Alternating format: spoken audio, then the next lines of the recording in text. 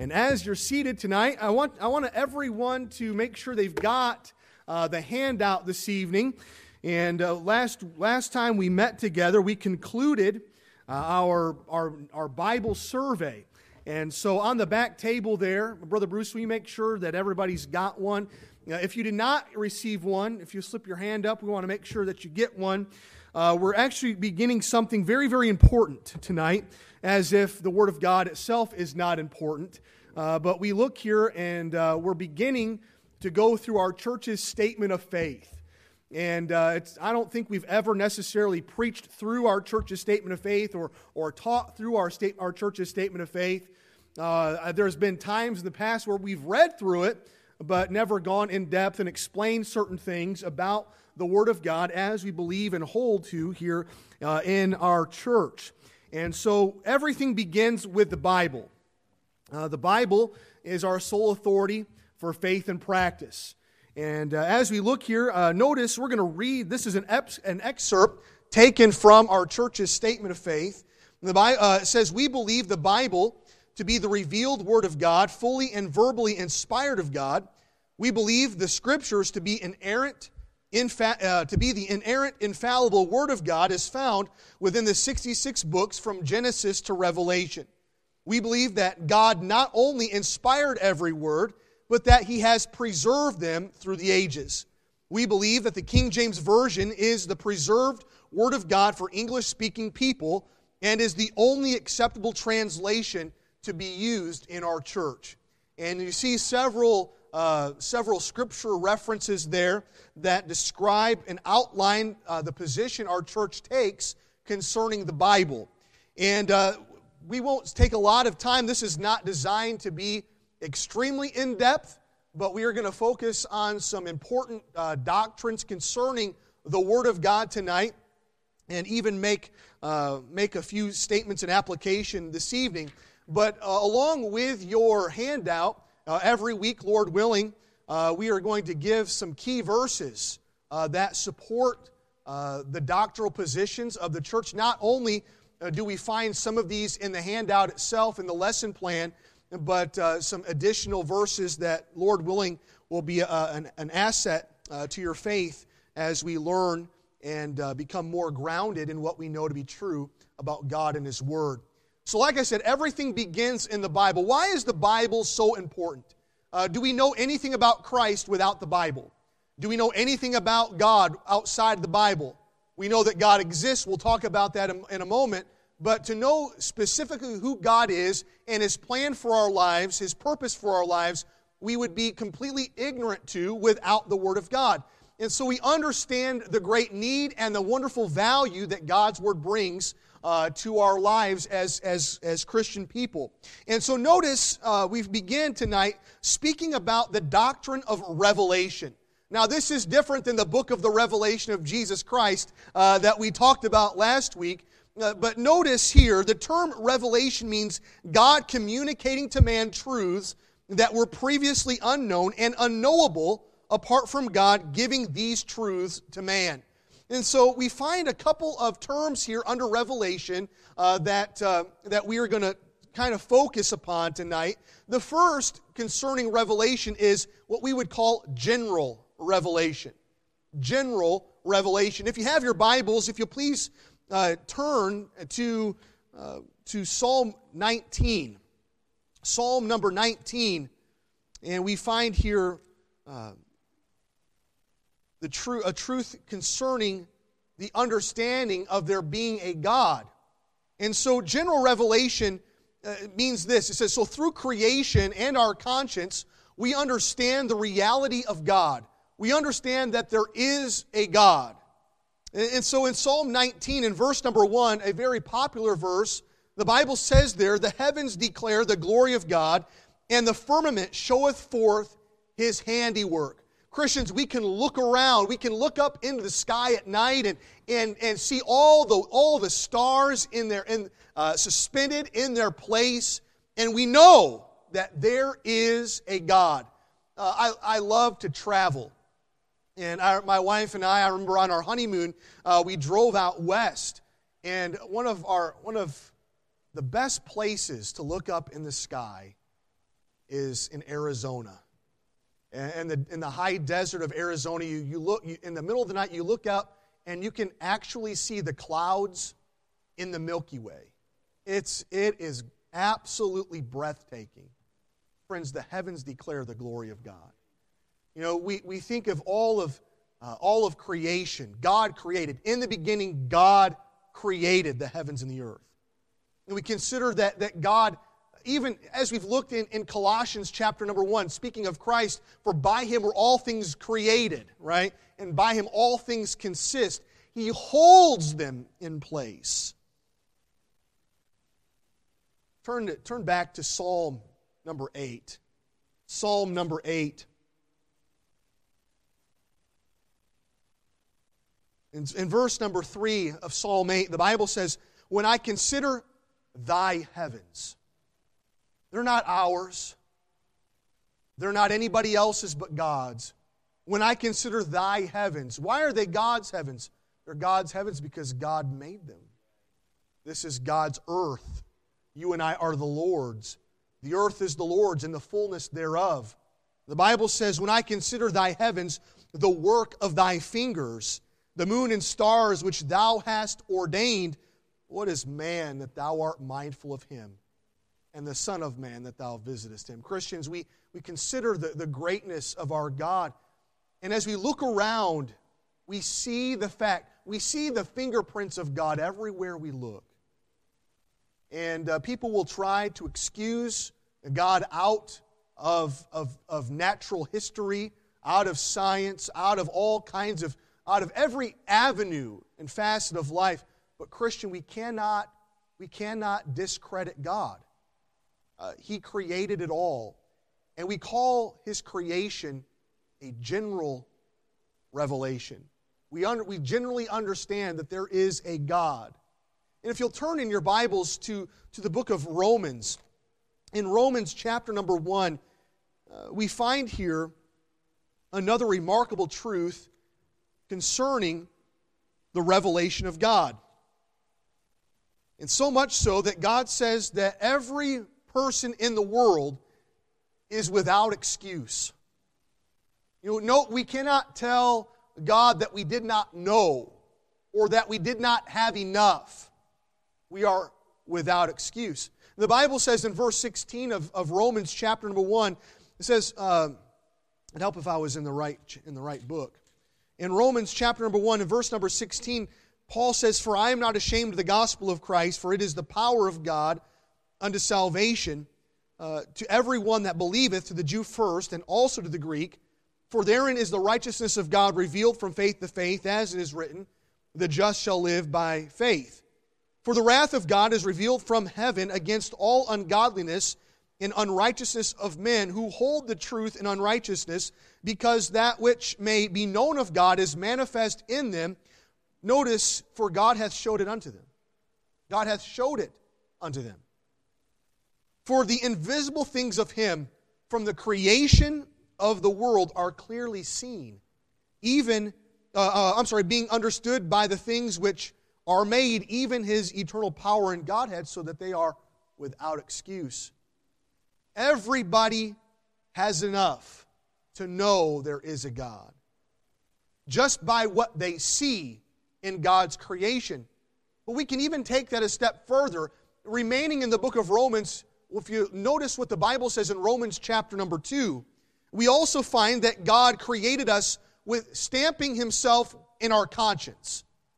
In Romans chapter number 2, note what the Word of God says. Let's begin in verse number 14 of Romans 2. It says, "For when the Gentiles, which have not the law, do by nature the things contained in the law, these having not the law are a law unto themselves." So what does the law of God say? Let's boil the law down to the 10 Commandments, okay? So what does the 10 Commandments tell us not to do? Thou shalt not have thou shalt not take the name of the Lord in vain. Thou shalt not have any other gods before me. Right? I'm sorry? No graven images. Remember the Sabbath day to make it holy. Honor thy father and mother. Thou shalt not kill, thou shalt not steal, thou shalt not bear false witness, thou shalt not covet. Right? And so we think of all the law of God. If you want to look in Exodus chapter number 20, we find the Ten Commandments stated, and then again, even in the book of Deuteronomy, they're stated again the second time. But why? How do we know? How do we know that it's wrong to lie?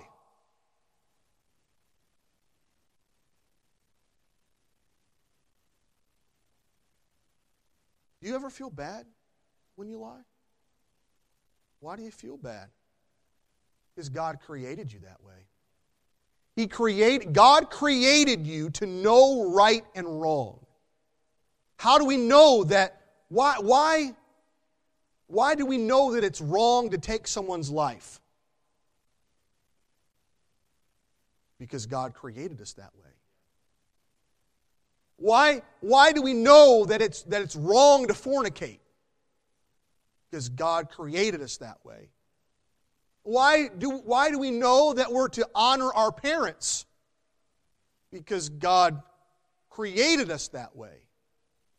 Why do we know that it's wrong to take something that's not ours? Why is it wrong to steal? Because God created us to know that way. Look in verse number 15 of Romans chapter number 2. It says, which show the work of the law written in their hearts, their conscience also bearing witness, and their thoughts the meanwhile accusing or else excusing one another. For Christians, we know there is a God because of our conscience.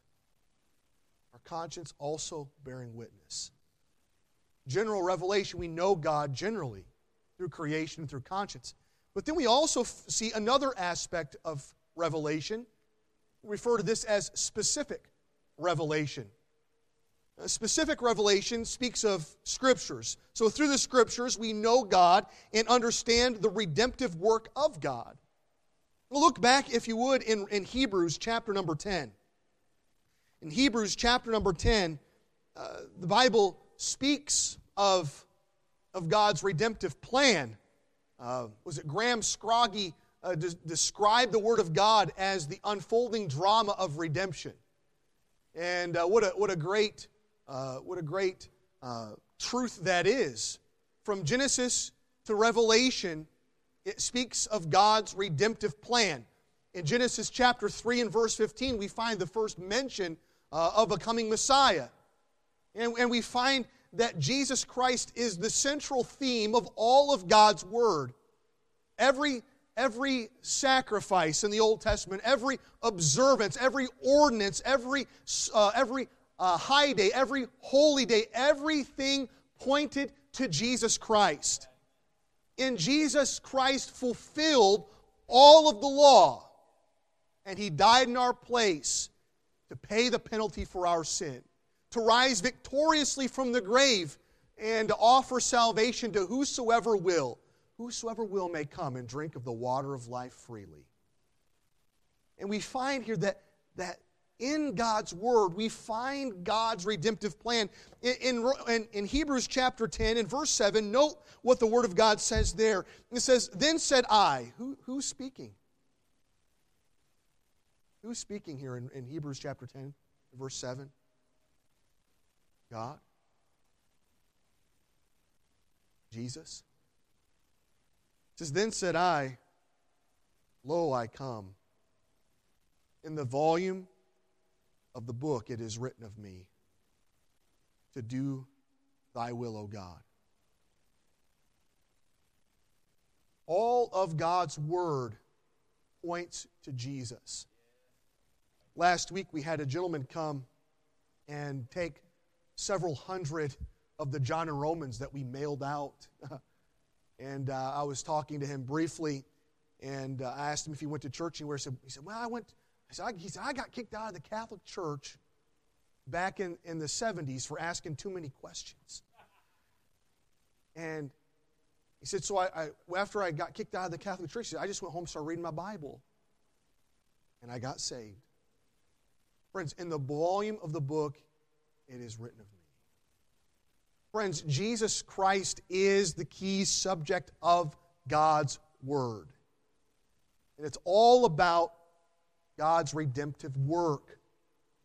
I'm thankful that we have God's Word, aren't you? And it tells us how we can know Christ is our Savior. But notice another aspect of the Word of God tonight, another doctrine of the Bible is the doctrine of inspiration. The doctrine of inspiration. The term inspiration refers to the manner and process by which God gave us His Word.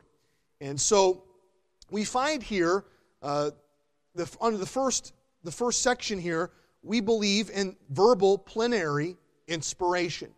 Verbal plenary inspiration. This not only means that all the words are inspired, verbal plenary, but that every individual word is inspired. Verbal plenary. In 2 Timothy chapter 3, of course, these verses are a great authority on the inspiration of God's Word. In verse number 15, the Bible says, in 2 Timothy 3:15, "And that from a child thou hast known the Holy Scriptures, which are able to make thee wise unto salvation through faith, which is in Christ Jesus. All Scripture is given by inspiration of God and is profitable for doctrine, for reproof, for correction, for instruction in righteousness, that the man of God may be perfect, thoroughly furnished unto all good works." But if you look back in verse 16, that we read the expression, all Scripture is given by inspiration of God. The word inspiration literally means God breathed. Just as we breathe, God breathed His Word to these men of God who wrote it down. And to describe that process, we can look in 2 Peter chapter number 1, in verse number 19. The Bible says, "We have also a more sure word of prophecy, whereunto ye do well that ye take heed, as unto a light that shineth in a dark place until the day dawn, and the day star arise in your hearts, knowing this first, that no prophecy of the Scripture is of any private interpretation, for the prophecy came not in old time by the will of man, but holy men of God spake as they were moved by the Holy Ghost." God led them along. He bore them along. Turn to 1 Thessalonians, if you would please. 1 Thessalonians chapter number 2. And note what the Word of God says in verse number 13.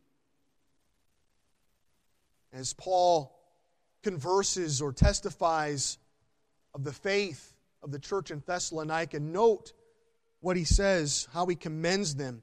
In chapter 1 and verse 13, it says, "For this cause also thank we God without ceasing, because when ye received the Word of God, ye received the Word of God, which ye heard of us, ye received it not as the word of men, but as it is in truth." Mark that, as it is in what? Truth, the Word of God.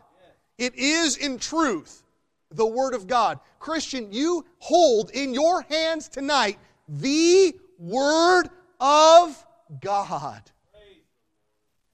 Thus saith the Lord. Friends, we believe the verbal plenary inspiration of Scripture. But as we consider the doctrine of inspiration, we understand, note the second truth here, that Christ validates the Bible's inspiration. Christ Himself validates the Bible's inspiration. Though there are many internal claims and historical evidences of inspiration, the Lord Jesus Christ clearly stated the Scriptures came directly from God Himself. Turn, if you would, to Matthew chapter number 4. Matthew chapter 4. In Matthew 4 we find the temptation of Christ. He's in the wilderness, He's fasted 40 days and 40 nights, and just like you and I would be, He hungered. Right? Because He was not only 100% God, but He's 100% man. So He, like us, was hungry. In chapter 4 and verse number 1, the Bible says, "Then was Jesus led up of the Spirit into the wilderness to be tempted of the devil. And when He had fasted 40 days and 40 nights, He was afterward and hungered. And when the tempter came to him, he said, "If thou be the Son of God, command that these stones be made bread." But he answered and said, "It is written." Where is it written? In the law? I believe in Deuteronomy chapter 8. But it is written, "Man shall not live by bread alone, but by every word that proceedeth out of the mouth of God." All Scripture is given by inspiration of God. God breathed it to men. They wrote it down, and we have it. Aren't you thankful that we have God's Word? We don't have to question the validity of Scripture, although some people will. Some people, they might say, "Well, yeah, I believe that we had God's Word in the originals." Well, when have we had the originals? Yeah, I've never touched an original. I've never seen an original. Which brings us to the third doctrine we look at tonight, and it's the doctrine of preservation. The doctrine of preservation. The term preservation speaks of the divine act promised and performed by God to protect and extend His Word to every generation. Christian, you have God's Word. And so we find in Scripture the promise of preservation. God promised to preserve His Word. And so if God is omniscient and omnipotent in inspiration, then He certainly is in preservation. Amen? The character of the Scriptures rests in the character of God Himself. Now, turn to Titus chapter number 1, if you would. Titus chapter number 1. And if you've never marked this expression in your Bible, shame on you. You ought to. It'll help you. In Titus chapter number 1, in verse number 2, the Bible says this, "In hope of eternal life, which God that cannot lie promised before the world began."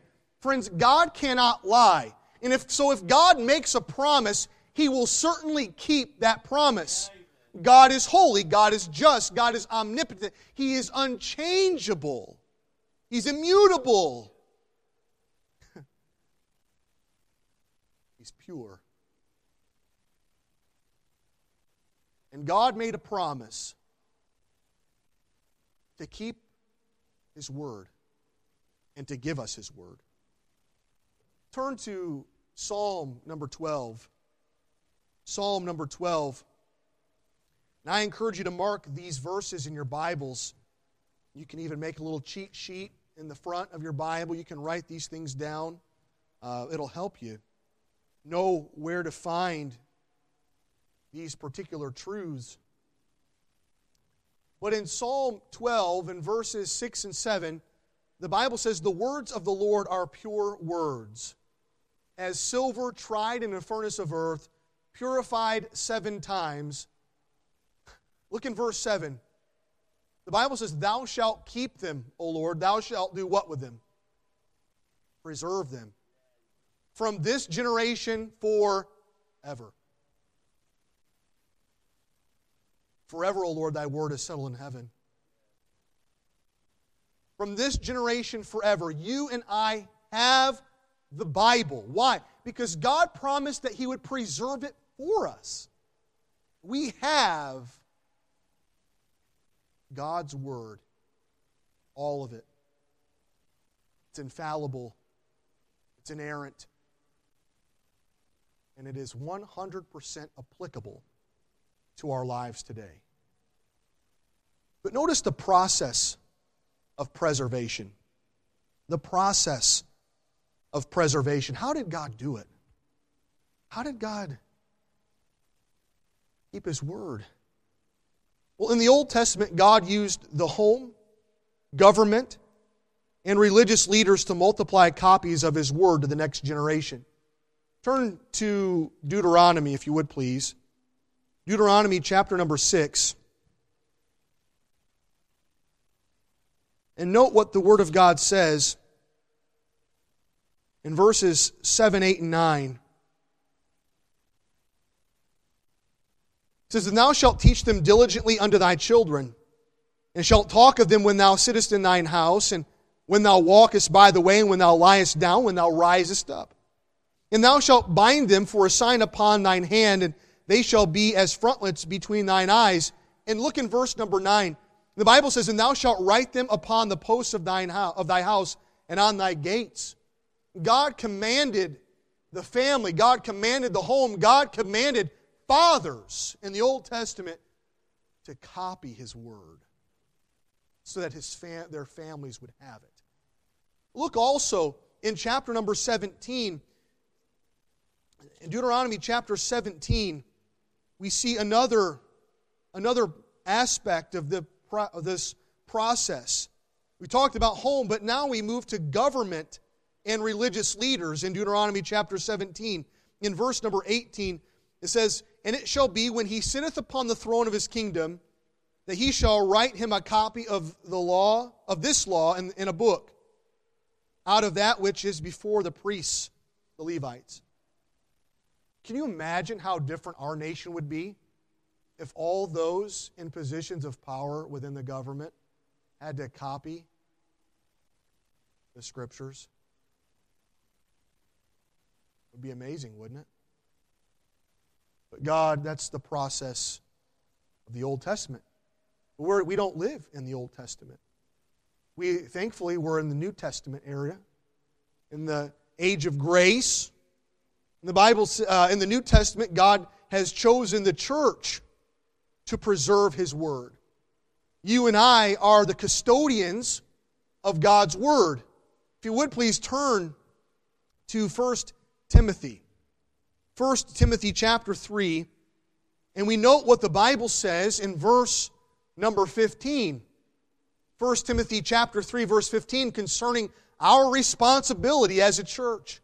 The Lord says, Paul writes, he says, "But if I tarry long, that thou mayest know how thou oughtest to behave thyself in the house of God, which is the church of the living God, the pillar and ground of the truth." You and I are the pillar and ground of the truth. What is truth? Pilate asked that question as Jesus stood before him. What is truth? That was an answer that Jesus had already provided. In John 14, Jesus said, "I am the way, the truth, and the life.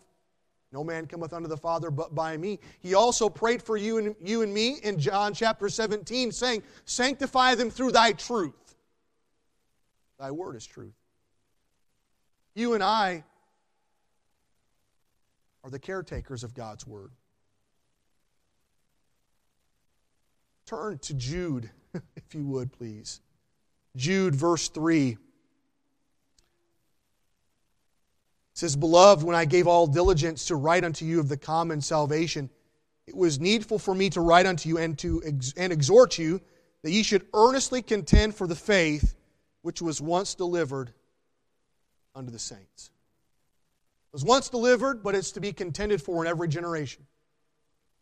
And you and I are to be the contenders, contending for the faith, standing up for truth.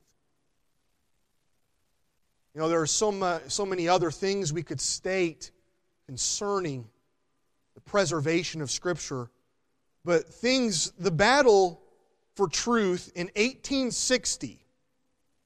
Does anybody know what happened in 1860 that changed the course of Christianity? Does anybody know what happened in 1860? Westcott and Hort. How many of you have ever heard those two names, Westcott and Hort, put together? Terrible men. Terrible men. Not even Christian men.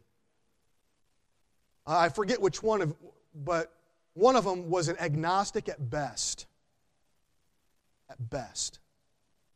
And they found in trash cans, in a trash can in a Catholic monastery on the Sinai Peninsula, a manuscript of the New Testament that people refer to as Sinaiticus. And they found another manuscript in the trash can at the Vatican. And they call that one Vaticanus. And from these two corrupt manuscripts that omit all kinds of things, not to mention where they originated from. That's where every modern translation comes from, except the King James Version of the Bible. You see, there's two lines of thought. I'm not trying not to get too far in the weeds tonight.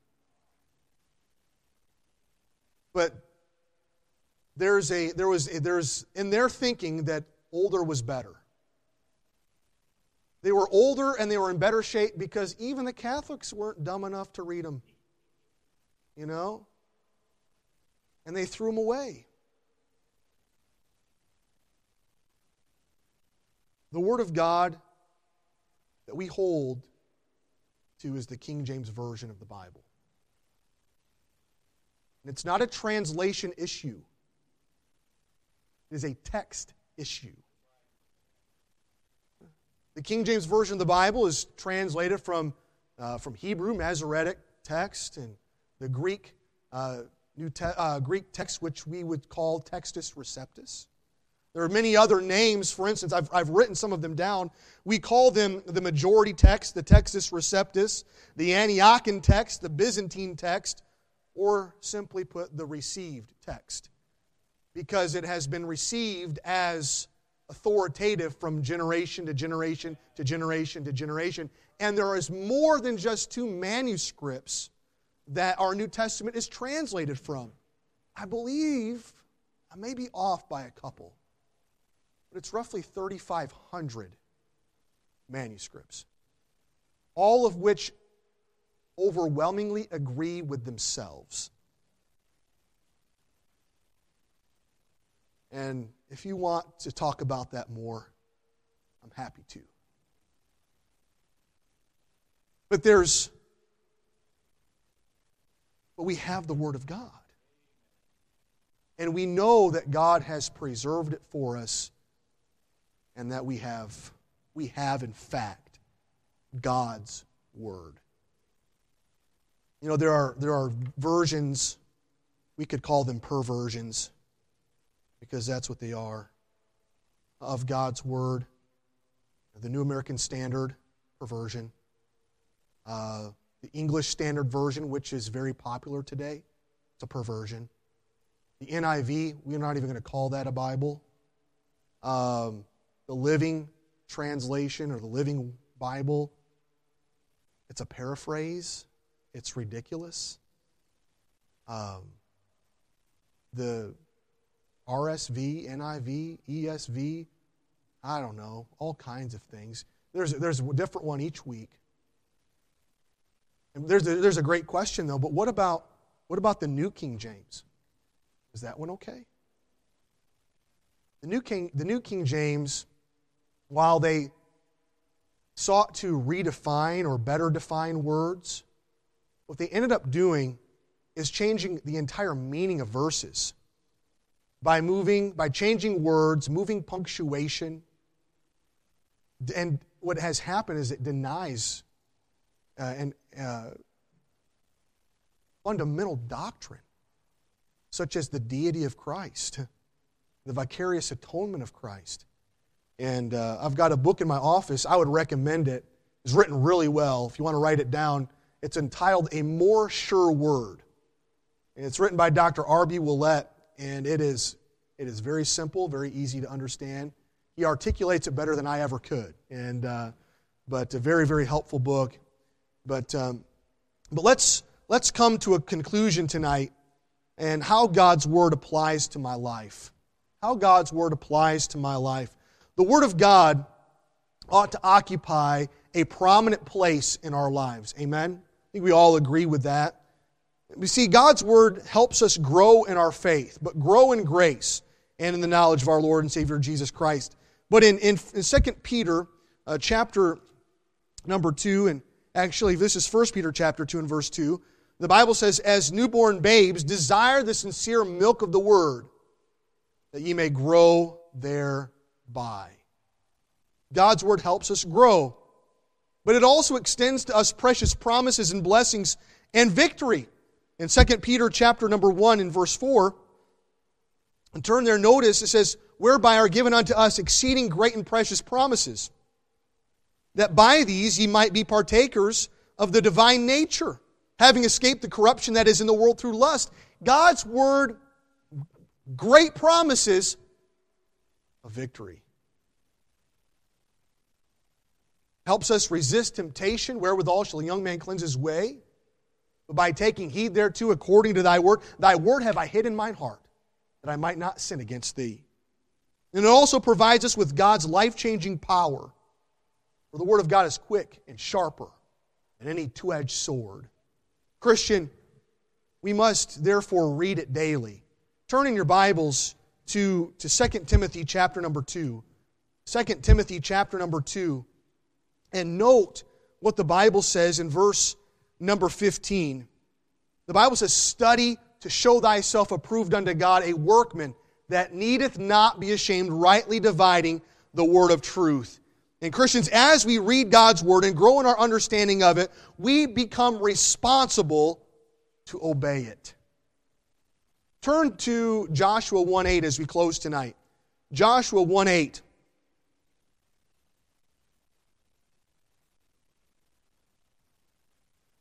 Is everybody there?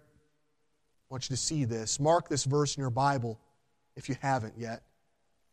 Joshua chapter 1 and verse 8. The man of God says, this book of the law shall not depart out of thy mouth, but thou shalt meditate therein day and night, that thou mayest observe to do according to all that is written therein. For then thou shalt make thy way prosperous, and then thou shalt have good success. Friends, tonight we must understand the power of God's Word and the place God's Word ought to occupy in our lives. It is our sole authority for faith and practice. It is God's revelation of Himself to man. It is fully and completely inspired of God and preserved to us just as God promised. And you and I would do well to take heed to what the Word of God says. Read it diligently. Memorize it regularly, meditate on it continually, and obey it consistently. It's the Word of God. Everything stems from this book. And at Pickerington Baptist Temple, it's important to recognize that we are a Bible-believing church. Not a Bible-excusing church. A Bible-believing church. And may God help us read it, know it, and obey it. Let's pray. Father in heaven, we love you. We thank you for your word tonight. Lord, we're thankful for your word. We're glad that it's not man's word, but it is in truth the word of God. And we pray, God, that you'd help us remember the truth that we've seen tonight. And Lord, help us give your word its rightful place. Help us read it, know it, and obey it. And Lord, may our lives be strengthened thereby. May our families be strengthened. Lord, may our church be strengthened. And may Jesus Christ be exalted. And we pray that the Word of God would always occupy the place of prominence, the place of preeminence in our lives. And Lord, we pray for a safety on the way home. I know the roads are probably slick as it's been snowing. But Lord, bring us all back together Sunday at the next appointed time. May we be ready. May we be anticipating and excited to hear from you on Sunday. Lord, use us to be a testimony to the lost as we come to the end of this week. Help us, Lord, see people come to know Christ. Lord, help us see people saved this week. And we pray it in Jesus' name. Amen. Thank you all for being in church today.